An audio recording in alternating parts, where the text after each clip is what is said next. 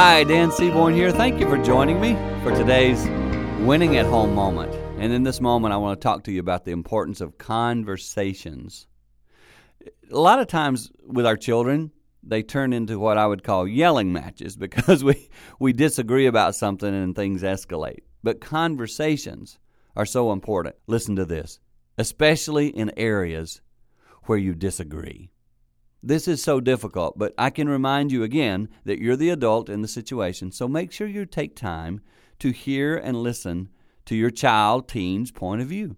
If you can have a conversation about something you disagree about, oh my goodness, that can be so productive, especially long term, because see, they're evaluating how you handle things, and that actually will give them insight onto what they're going to think, especially in the future. So a little thought, be careful, and have solid, good, healthy conversations. That will help you win at home.